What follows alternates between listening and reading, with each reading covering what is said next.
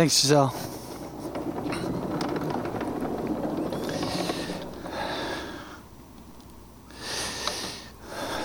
There's a really important crux in that testimony.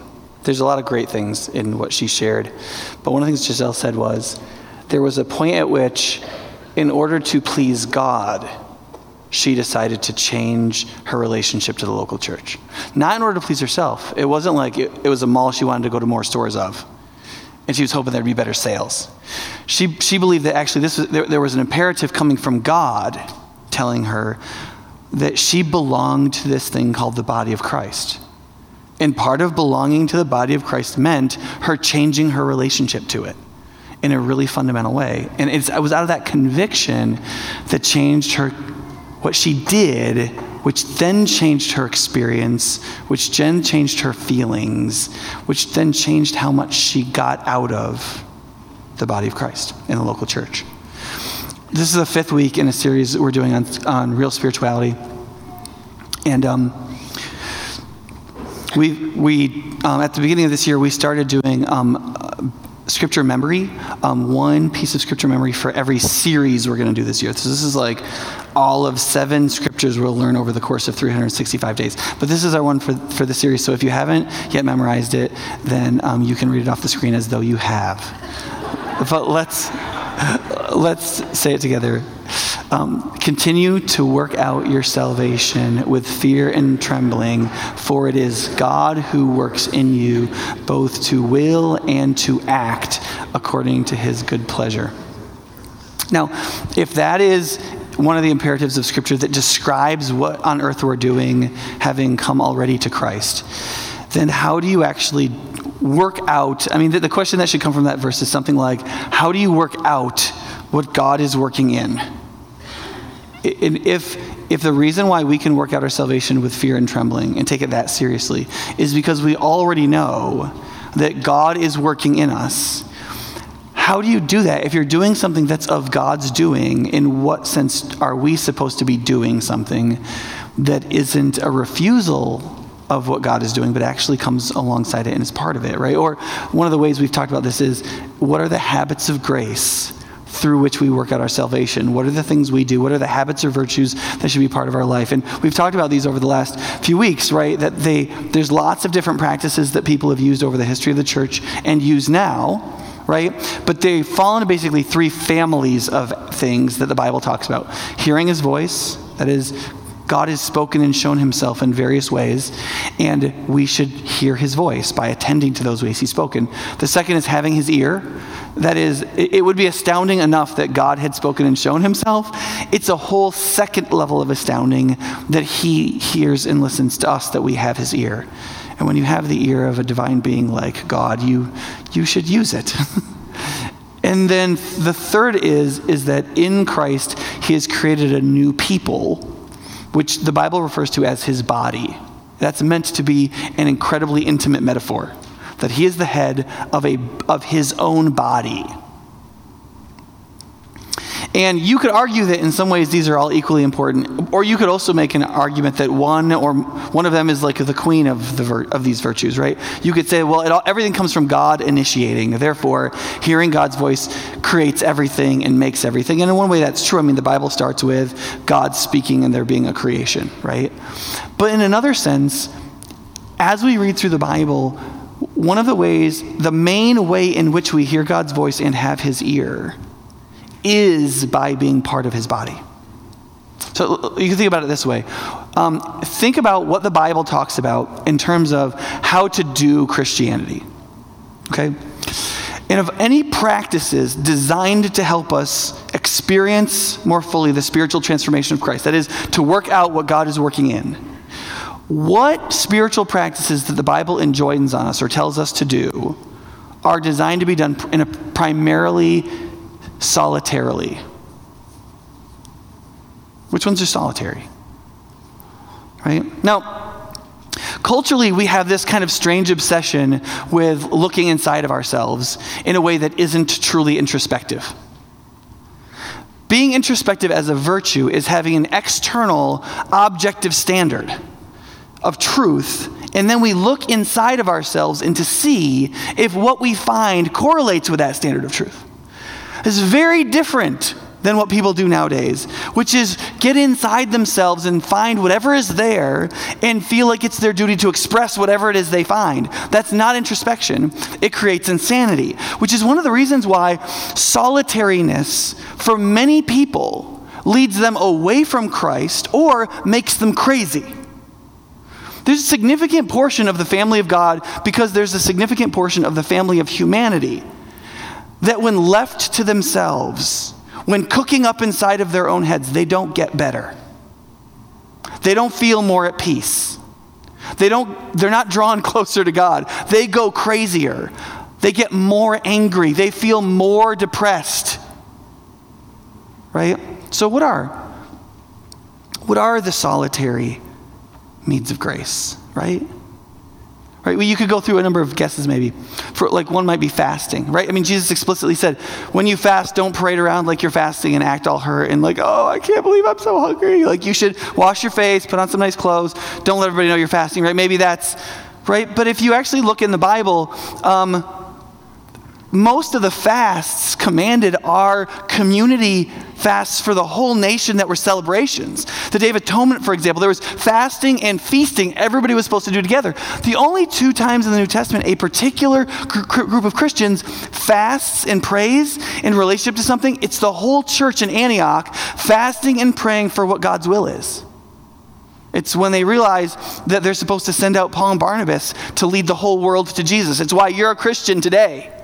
Because there was a local church in Syria that got together and fasted and prayed and said, God, what do you want us to do together? And he said, I want all of you to pool your money and take these 2 godly men and send them out to the rest of the world. You take your best 2 pastors and pay for them to leave you to go to a place where Christ is yet unknown so that he might be known there. And in a place of fasting and prayer where people had put aside their own desire even for food and entered into joint discomfort and put themselves in a place through prayer where they were seeking the will of God together, they were willing to do something that transformed the world permanently. Right? Even with prayer, though, you might be like, okay, what about prayer, Nick? Like, aren't we supposed to have like prayer closets and those get really crowded when people are, they're not prayer elevators, right? So, but even the passage that we think about when we talk about like, don't pray out in front of people, but go and pray to your God who is unseen, right? Do you know how that passage ends? It ends with the prayer we know as the Our Father, which is plural, right? See, in English, because we don't use thou anymore, our English no longer designates whether you, the second person, is plural or singular. Greek does. Greek has totally different words for you singular and you plural. And the Our Father starts with you plural, right? It's meant to be a prayer we pray together. Our Father who's in heaven, the one who's Father over all of us, and we're praying the exact same things together because we all have the same needs. We should all have the same desires in many, many ways. We all have the same temptations. We all hurt each other and we all require giving and receiving of forgiveness. We all require daily bread and provision. And when we pray those things together, we pray them to the one God who can give them to us. And we pray them recognizing we are all essentially the same, which is very different than how our culture talks about being human. The emphasis right now in our culture is how different we all are. So different that we couldn't even get specific on something like what a gender is. That's way too specific. But you see, in the Bible, prayer is actually used for us all to recognize that there are many differences between us. And yet, we are so much more the same than we ever dared think. And so even prayer, as you go through the Bible, in fact, John Wesley, the great British revivalist, once wrote about Moravians, these German evangelical Christians praying together, and they would all pray in private, and they'd pray together too. And he wrote in his journal, they engaged in this thing called private prayer, which is unbiblical. Now, Wesley by that did not mean it was sinful. He didn't believe it was sinful. He just believed it wasn't in the Bible. Now, that's not entirely true because this verse is in the Bible. But one of the things that Christians often feel, there was a whole generation of older Christians now from like the World War II generation that like kind of believed you were supposed to just pray privately. And that faith was it was part of the belief that faith was so very private, and faith was so very private you shouldn't even talk to your kids about it. right? And there's something true, but this verse is about being showy versus about praying to God and not being showy. It's not really about public or private, which is why Jesus can affirm praying by yourself, but as an illustration of how you're supposed to pray in any context, public or private, which is why he can end this verse with a public prayer for us all to pray together, right? Or what about solitude, right? Of all the possible spiritual activities, right? Wouldn't solitude be the one you might do solitarily? Right? Does that sound kind of obvious, right? Well, first of all, there is no biblical command to solitude. First of all, let's just start there. There are 3 places mentioned once in each of the synoptic gospels, Matthew, Mark, and Luke, in which Jesus is doing so much ministry, his family is afraid he's crazy. I don't know if you remember this from Mark's gospel, but he's like getting crushed by crowds. They're putting him in boats and putting him out in drowning depth water so the crowd can't push against him so much that they'll kill him, because he's like legitimately healing people and nobody's ever seen this before. And after a couple of months of this, of him speaking 8, 9, 10 times a day, looking exhausted, he like goes across the lake to this wilderness area so that he can just get away to pray. And then he tries to teach his disciples to do it. And one of the things that we should recognize from that, besides that this is a practice of Jesus that we could emulate, but what is Jesus doing? Is it about introspection and being alone? No, it's about getting away from busyness. It's about getting away from the things that are confusing your priorities and unmaking proper desire. That's what solitude is all about. It's getting to a place away from the noise so you can get to a place where you can realize in Christ what your priorities are meant to be and what the right ordering of your desires are meant to be. Right? Vince Pieri is on a solitude retreat right now. Okay? The reason why some people in the room think that's funny is because he got married here last night. And he is leaving for his honeymoon today. That's Christian solitude. You don't believe me? Read Song of Songs. In Song of Songs, there's this couple that's in love, and they're trying to rehearse and enjoy and speak about their love for each other. And so what they do is they own a vineyard, or they have access to a vineyard outside of town, and they go out there to have a romantic getaway. I won't get on out to the salacious details that are spoken of in much detail in that book. But they do that to get away so that they can enjoy love and drink deeply from love together. Listen, getting your kids a 2-day babysitter and getting away so you can remember that you're married first and a parent second is the Christian discipline of solitude. And you're with somebody. If I were to take the staff on a retreat, we're all together. That's the Christian discipline of solitude. Why? Because we're getting away from our desks and our email accounts and our phones. Christian solitude isn't about being by yourself, though that can be really good for some people. It's mainly about getting away from the things that destroy your priorities and distort your desires, so you can be reformed in those things, so you can go back to the responsibilities and rhythms and roles of your life with your priorities resettled and your desires refocused, right? There were some jokes when I asked some people in the office. I think Becca was like, well, what about chastity? Yeah, you're mainly responsible for that. But people who are successful in chastity are usually in communities of people where they have intimate relationships that are non-sexual. There are certain ordered roles about what men and women shouldn't be doing together that everybody agrees on and so forth. It's a team sport, strangely enough. And somebody was like, martyrdom, that's just a joke. Martyrdom isn't a spiritual discipline. It's a spiritual result. But the point is when you survey the habits of grace in the Bible, what you find is that habits of grace are first for groups. Most of them are either fine or good to do alone, but none are primarily practiced that way in the Bible or by Jesus. One of the reasons that's important is if you think that you can be a Christian without being part of the local church, you've completely misunderstood the practice of grace. And I know some people who don't feel like they have to be part of the local church because they'll be like, well, if I read my Bible and I pray, right? And even if I fast or something, then I don't have to be part of this crazy, weird people, local church thing where we have a 15-minute sing-along and then I don't have to do that. No, you're wrong. You're wrong. Because none of those things, even reading the Bible, is meant to be done together with other people. It's one of the things that keeps us from making idiotic interpretations of the Bible. One of those being, I don't need the local church and its people because I can be part of the body of Christ and not be part of the body of Christ. Right?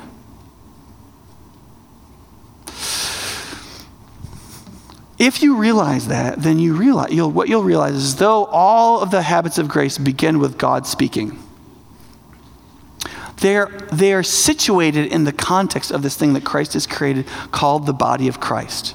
And they're meant first to be done together, and for that then to order that which we do privately, which means one of the first and foremost things in what it means to be truly spiritual from a Christian perspective is opposite from what the culture believes. Because the culture believes that if you feel like you're spiritual and you don't belong to anything, you can be. And the Bible teaches that's not true.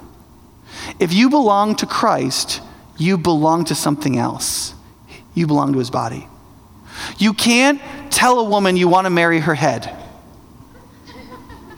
Right? As much as she would love the non-sexual overture, so that she doesn't have to keep telling you throughout your marriage, hey, I'm up here. Ultimately, she wants to be married as a whole person. And God intentionally uses the concept of the body of Christ to drive home to us this idea that you can't be part of Christ and not part of his body. It's not even you're being disobedient. It's not even an issue of morality. It's first an issue of truth. If you belong to Christ, you are part of his body. Period. Right? The question is whether or not you live in denial of that or whether you live in embracing its full blessing. Which means you could summarize what we should first believe in this way about what it means to be belonging to his body. That God has given us one identity and has bound us together for our flourishing and perseverance. Okay? So if we come to Christ, he's given all of us together one identity in the body of Christ. In giving us that one identity as a body, he's bound us together. And he told us why. There's lots of reasons which ultimately lead to his glorification and our pleasure in his glory. But functionally in our life right now, it is so that we would flourish and so that we would persevere. Okay? So you can say it like this. In Christ, you have an identity. He has bound us together so that we would experience more, not less, by his binding of us together. The purpose of it is so that we would flourish and so that we would not fail in persevering, but that we would make it to the end. Does that make sense? Okay. In terms of identity, God has spoken to us at various times and in many ways about this. This is not a passing verse thing about our identity in Christ, right? There's many verses, including the one that Radhika read from chapter 4 in Ephesians, but also in 1 Corinthians 12, 26 to 27. If one part of the body suffers, every part suffers with it. If one part is honored, every part rejoices with it. Now you are the body of Christ, and each one of you is a part of it. Right? That we're one new people together. Ephesians 3:6. The mystery, that is the mystery of Christ, is that through the gospel, what Jesus has done in his life, death, resurrection, ascension, creation of the church, giving of his Spirit, and all of that good news, what he's done is the Gentiles are heirs together with Israel. So these two people that hated each other, they have not only come together, but what have they become together? They've become what? Heirs. That is, they are inheriting the same blessing. So the Gentiles aren't just adopted, they are adopted and inherited. Think how angry you would be if there were like 3 kids in your family and you were like basically middle class and you were hoping for like some kind of meaningful inheritance, right? And your dad dies and your mom marries this widower that has 5 kids and totally rewrites the will for equal distribution. How do you think you'd feel about that? So glad that your mom's happy, right? You would think about the inheritance at some point. And like this is what God says the gospel has done. That the inheritance that Israel deserved, which was limitless, all of the other nations of the world got added into. So they were like an only child, right? And they got like a whole Ethiopian orphanage added to their family. That's what happened. And they're supposed to be happy about it because they should be happy about it. because we are one new people, right? One Spirit, one Lord, one faith, right? That passage Radhika read, make every effort to keep the unity of the Spirit through the bond of peace. Why?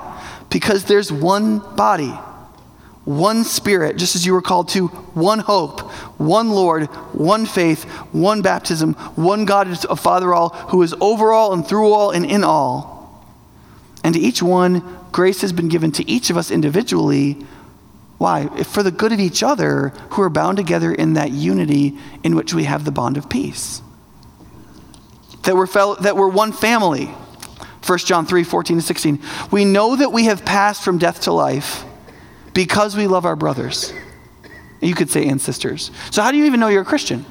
John is saying. The whole book of 1 John is about whether or not you're really a Christian. How could you know that? If your own mind is going crazy, if you're off in introspection land and you're not even sure if you're really a Christian, you say you believe in Jesus, you want to believe that you believe in Jesus, are there any external objective measures by which you could actually for sure know that what you're working out, God is working in?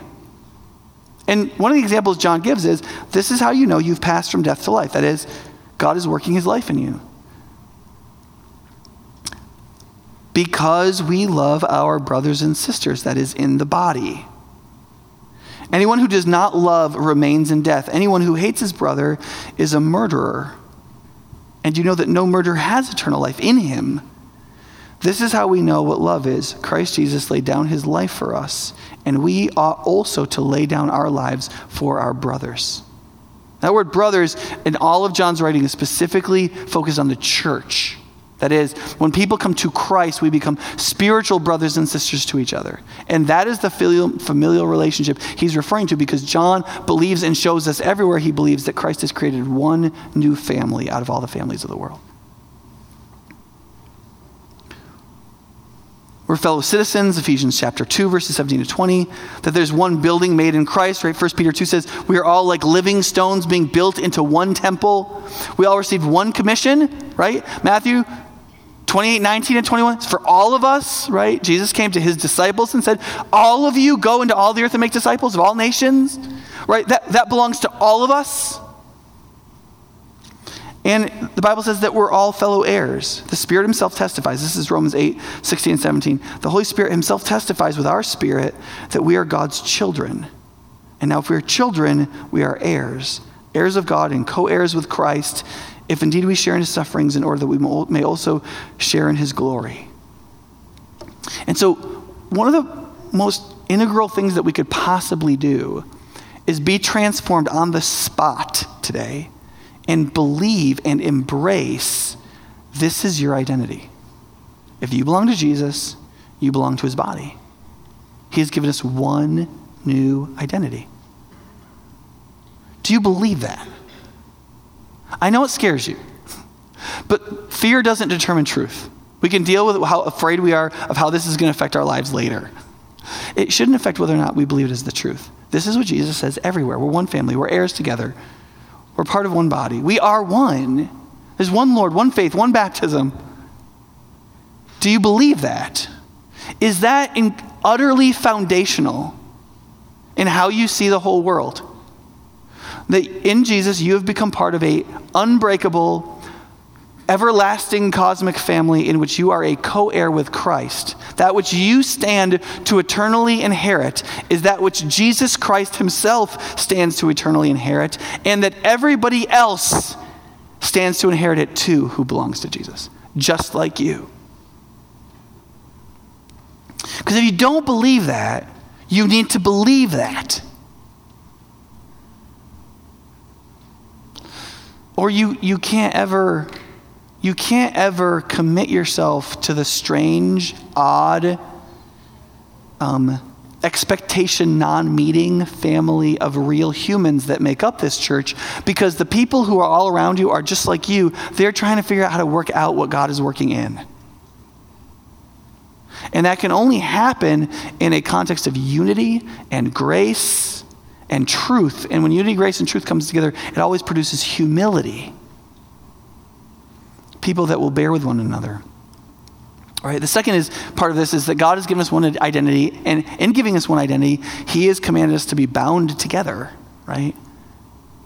Now, the minute some people feel like they're like, okay, so this is, you're telling me I'm supposed to go to church, I'm supposed to be part of this group. It feels to a lot of people like they're getting tied together and like this is going to like trip them up and take away their choices, and it's like having their shoelaces tied together. That's the kind of bound together they hear, right? But that's not how Jesus means it. Jesus means it a lot more like lashing together things to create a structure for some greater purpose. When he ties us together, it's like tying your baby to you when the flood is coming down the road.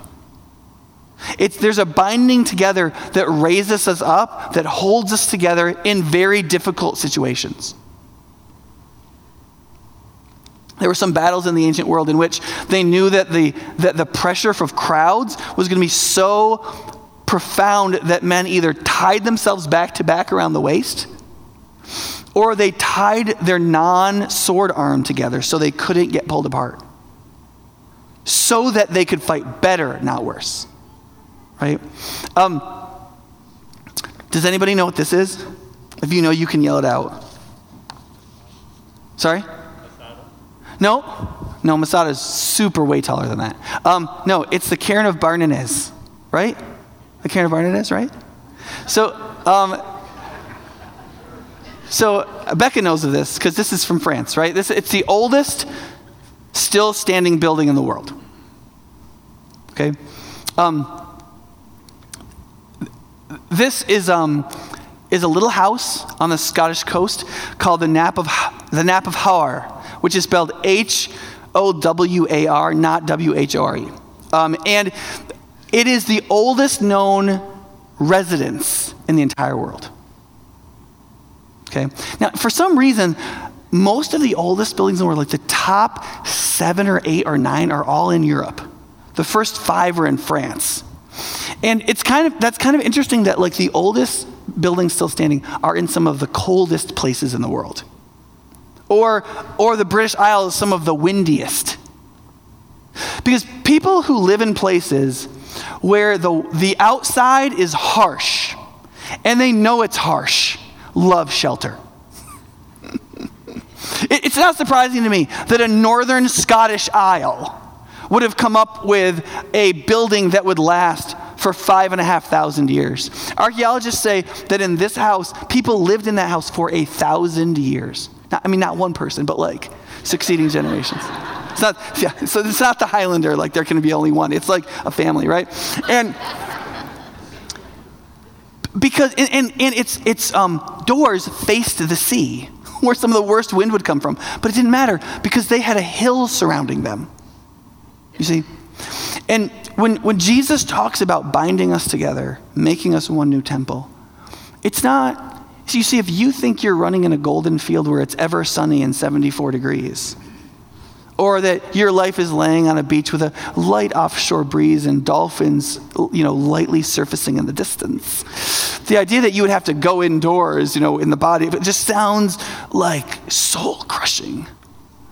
But if you see the world as it is, claimed by Satan and counterclaimed by Christ, full of people who bear the image of God but are twisted in depravity, a place that is brutal and hard, a place where people more often live by the rules of the junkyard than rules of the garden, then the idea that there is a holy living temple meant to surround you and uphold you and to protect you and guide you, to help you work out what God is working in, that sounds a lot better.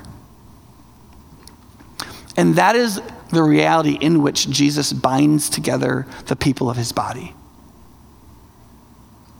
Right? And the way he does this is by giving us commands about our lives, by creating a structure of this thing called the local church, and by even creating offices of its leadership. Right? People talk about not liking organized religion, but imagine somebody creating a disorganized building. Right? Nobody wants to live in a disorganized building that was built that way. And so Jesus comes on the scene and he's like, okay, listen, this is what it looks like to be a Christian. And we're taught to love one another, to pray for one another. There's actually one verse that's translated in Ephesians 4, bear with one another, that Tim Keller has retranslated as put up with one another, which I think is probably very accurate. Like literally one of the commands of the local church is put up with one another. Right? That'll change your local church experience on the spot. If you're like, I don't like that person, but Jesus said, put up with one another. I can apply that verse to my life right now, right? It might help you in your marriage even, right? He's also given us structures, right? He said, I want you to get together. When you get together, I want you to worship. I want you to pray, mainly together, right? He gives us these ordinances like the Lord's Supper and baptism, in which we remember the gospel and we rehearse the gospel and we profess that we believe in the gospel, right? He's commanded that there be teaching. That's why we have preaching in the local church. He's commanded that we teach each other and that we exhort each other. We're like, dude, you shouldn't do that. Or like, you should totally do that. People are supposed to meddle in your life. That's what family does, right? And that's intentional. It's supposed to be that way. And Jesus created these structures so that, how do you meddle in each other's lives? Well, only a family gets together, right? And they have situations where they talk about what they believe together. And rituals in which they share together. I was talking to somebody today about these two young women that I youth pastored like 15 years ago. And all their kids are believers. 5 daughters. They had 3 daughters, and they're like, one more tried a boy. They had twin girls.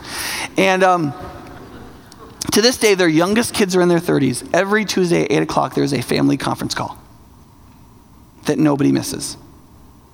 For 30 minutes to an hour. Everybody gives an update. Everybody shares a prayer request. They all pray for each other, and then it's over. Right? Like, that's a family that knew that creating a structure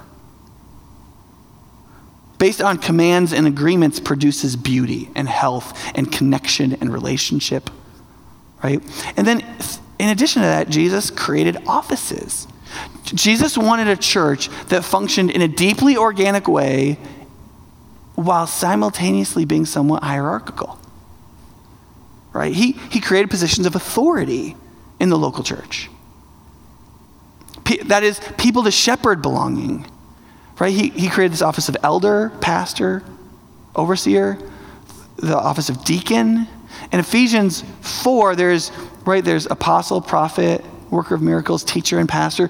Those in Ephesians 4 are probably itinerant ministers. That they didn't stay like in one place, but they went all over. Because there weren't competent people to teach. I mean, the reality in America that there's an ordained minister for every 300 people in the population is not only just flatly insane, but was unheard of and unthinkable for almost the entire history of the world. In certain places in India, there's like an ordained, trained pastor for hundreds of thousands. There's even some places in the world where it's estimated that if training is anything like, is like even like a year of college level training-ish in Christian ministry and doctrine and understanding, that there are some places in the world where it's like 1, 2, and the number has 7 digits to the millions. And so in the early church, I didn't exist. Like, I would be going around Minnesota and Wisconsin, and I'd be like in shipwrecks in Lake Superior, and like you'd be praying for me, and my constitution would not have held up. Like, that's what life was like then. And so there were these itinerant offices usually of teaching and blessing. Apostles would start new things. Teachers would go to these local churches and teach them the gospel. People who did miracles and prophecy, they'd go and they'd minister for a short period of time, and then they'd move on. And then in the local church, you'd have these elders who are shepherds and deacons who are serving. And there was this other office in 1 Timothy called the list of widows, which were women who were over 60 years old, whose husbands had died, who came into the full-time ministry and care of the church. The church would care for them, and they did all kinds of acts of good in the church and outside the church, loving people and teaching people and training women in godliness. And God created these offices so that the church's structure would be structured. And yet, there would be an organic life to our life in Christ. And so part of realizing we're part of the body of Christ is realizing that the body of Christ has a divinely ordered skeleton to give us shape and movement, but that is meant to release a certain kind of creativity and openness and all of us being part of it, rather than crushing it down and creating like a stage show where you do nothing and I try to kill myself. Does that make sense? So Jesus gave us one identity. See if you can move that forward, would you? Gave us one identity. He bound us together in one body. Oh, now I went too far ahead. And he did it for our flourishing and our perseverance. Okay? He did it for our flourishing and our perseverance. In John 10, that's the passage about Jesus being the shepherd. And he creates this fence, and he is the gate himself, and he is the shepherd. And the purpose of that is that he doesn't lose sheep. He doesn't let in wolves, and he doesn't let in sheep thieves. And he cares for his sheep so that they can thrive, right? In the book of Hebrews in chapter 3, 12 to 14, now remember, the book of Hebrews, like all the epistles of the New Testament, are directed at the church, not to those outside the church. So this passage is directed to people who believe in Jesus and claim to be believers in Jesus, okay? He says this, see to it, brothers, that is, you who claim to be believers, right? Brothers and sisters in Christ, that none of you has a sinful and unbelieving heart that turns away from the living God, but encourage one another daily, as long as it's called today, that is, as long as there are days, right? So that none of you may be hardened by sin's deceitfulness. We have come to share in Christ if we hold firmly till the end the confidence that we had at first. There's a doctrine that came to America in about the middle of the 1800s called once saved, always saved, which essentially teaches this, that if any point in your life you accept Jesus, God gives you a permanent gift of salvation and you are going to heaven. You don't at any point in your life have to at all act like a Christian. And you don't have to work out with fear and trembling because all that's gone because you're going to heaven.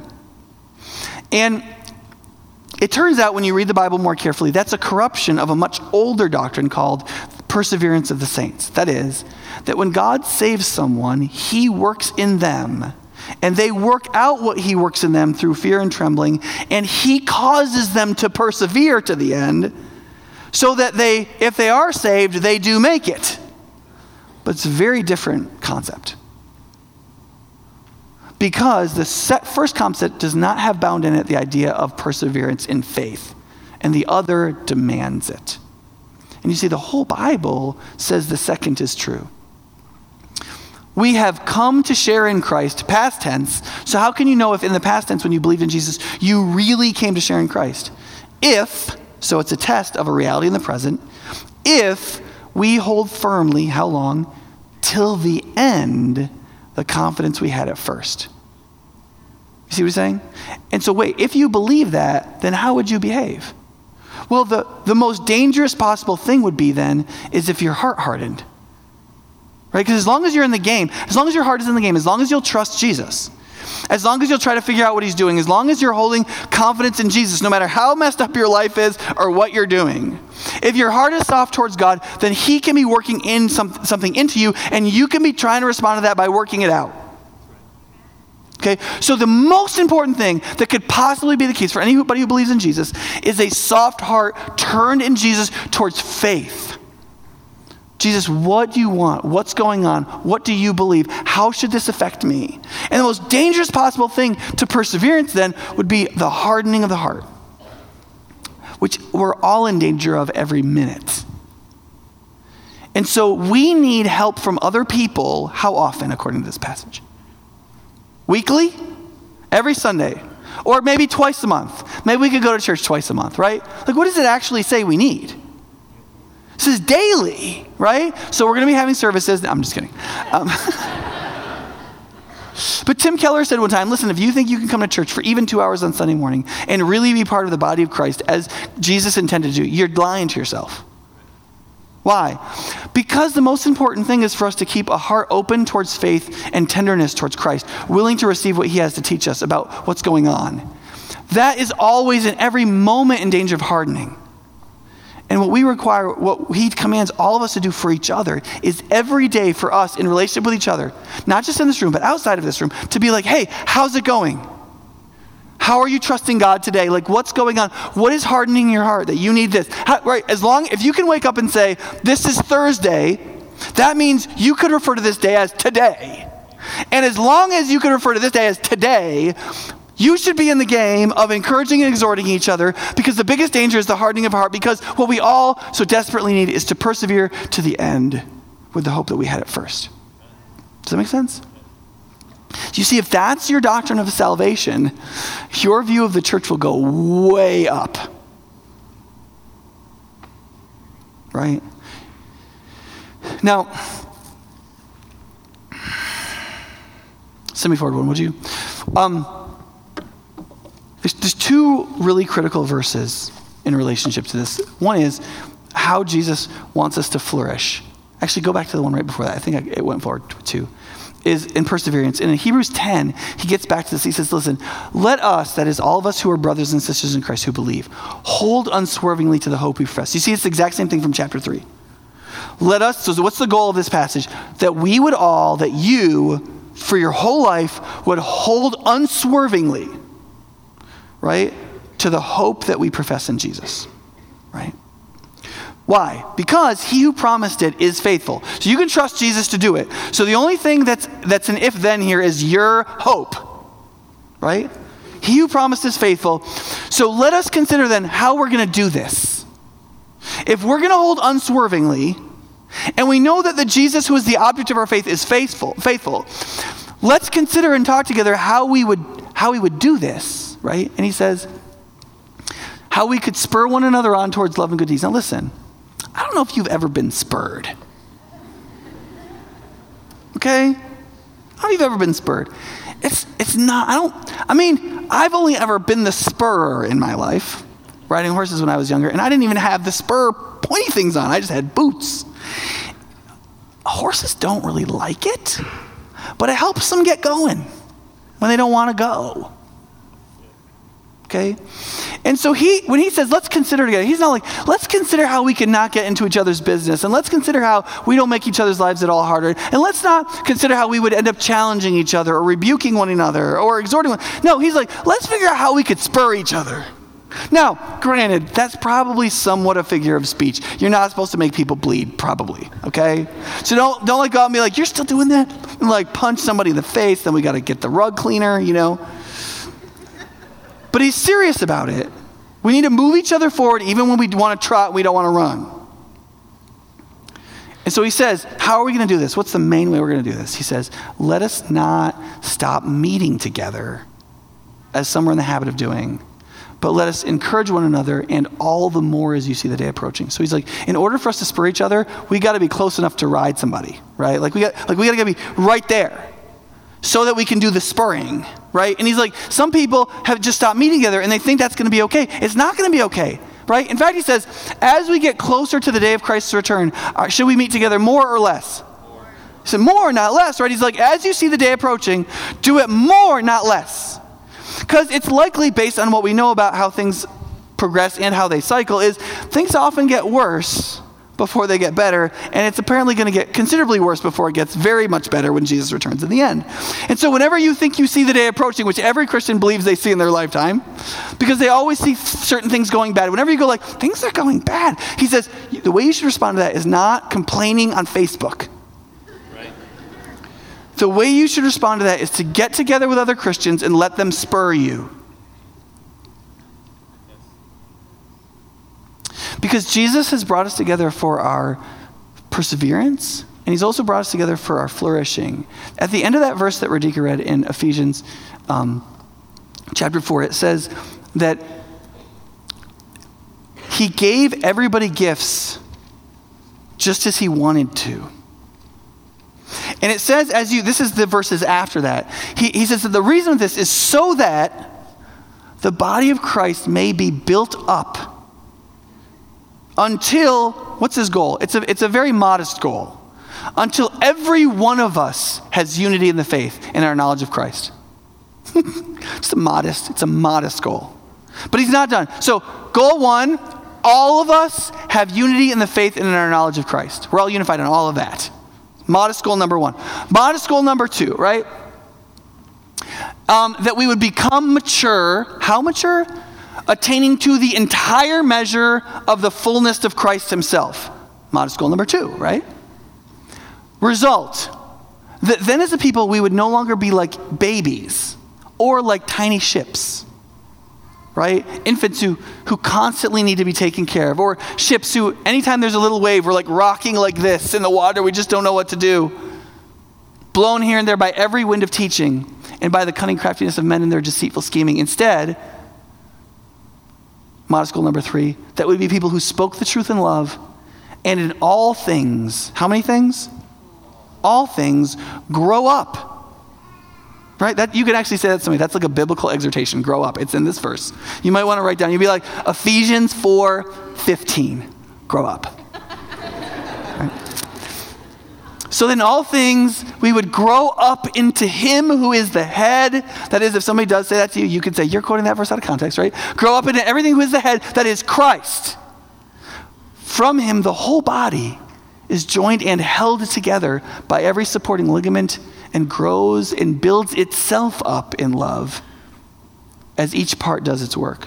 You see, Jesus gave us one identity in order to bind us together for the purpose of us persevering, but not even just to persevere, but to flourish. You're not supposed to just persevere. That's not Jesus' goal for you. And I'm not saying do better. I'm saying have more hope. You can have more hope. Because if you're part of his body, and if you allow yourself to be bound together, and if we really spur one another on towards love and good deeds, and we allow all the things that Jesus has distributed in his whole body together to love and serve and honor with humility and be people of truth and gospel to each other, if we will, as long as it's called today, and all the more as we see the day approaching, get in the game of spurring one another up for each other's goods so that we would grow up into those very simple and modest goals that Jesus has for us. So that in the words of Ephesians 5, we would be without spot or wrinkle as a bride prepared for Christ. You would realize that the belonging to his body,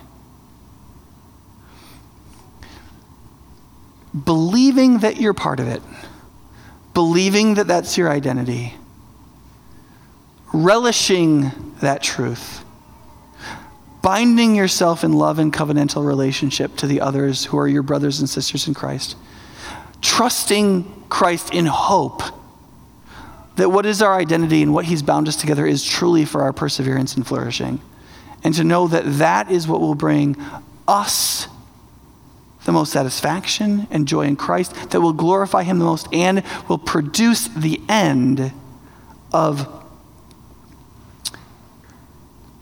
us working out what Jesus is working into us.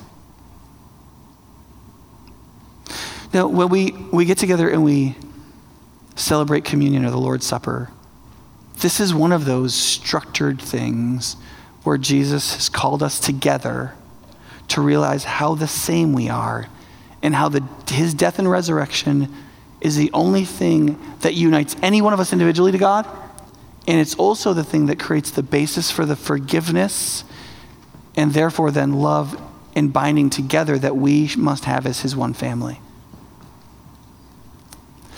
And so when we take this little cup and little cup of juice and little piece of bread, it stands for something very profound, which is our salvation is found in the death of Jesus and in his resurrection. Not in our righteousness, not in our accomplishments, not in our pedigree or ethnicity, not in the city we live in or the team we cheer for or the courses we've taken or the news sources that we dutifully have zapped into our phone and don't read. What makes us people being redeemed and brothers and sisters of each other is that Jesus did something for us. And all we've done is admitted it. And we come together now to admit it again because we forget it in about 30 seconds. Like people will eat communion this morning and go out and start talking to people partly on the basis of how attractive they are. I mean, this will happen this morning. Right? It's crazy. This puts us all on the same footing. Totally. Christ has died for us and risen for us. He's ascended and poured his Spirit out on all who believe. The most important thing about any of us is that we bear the image of God and that we're indwelt by the Spirit because we're justified by Christ. Well, if those three things are true, and you can't earn any of those three things. And that will create a humility that creates a possibility for love and a movement out towards another person that can create unity and forgiveness and love. So as we pass these elements this morning, if you believe in Jesus, you should take them even if you're not doing great. Because what's required to take this is faith in Jesus and hope. That Jesus can work out of you what he's working into you if you trust him. And you should relish that. He's done it for your flourishing and perseverance. And use this time to think about what him making us a single body of Christ means. What it means for you and what it means for us. Let's pray. God, please help us to take in the meaning of the Lord's Supper, even though we use these very little tokens in this ritual. Help us to believe in your body broken and your blood shed for us and for all. That on that basis we receive your Spirit and none other. And that it is by your gracious gift of your Spirit and what we can trust you for that you work out of us what you've worked into us if we trust you and have hope. Help us to reflect now, Holy Spirit. Holy Spirit, please come and help us to reflect and believe and to not have a hardened heart, but to be spurred by you to believe what's true in Jesus' name.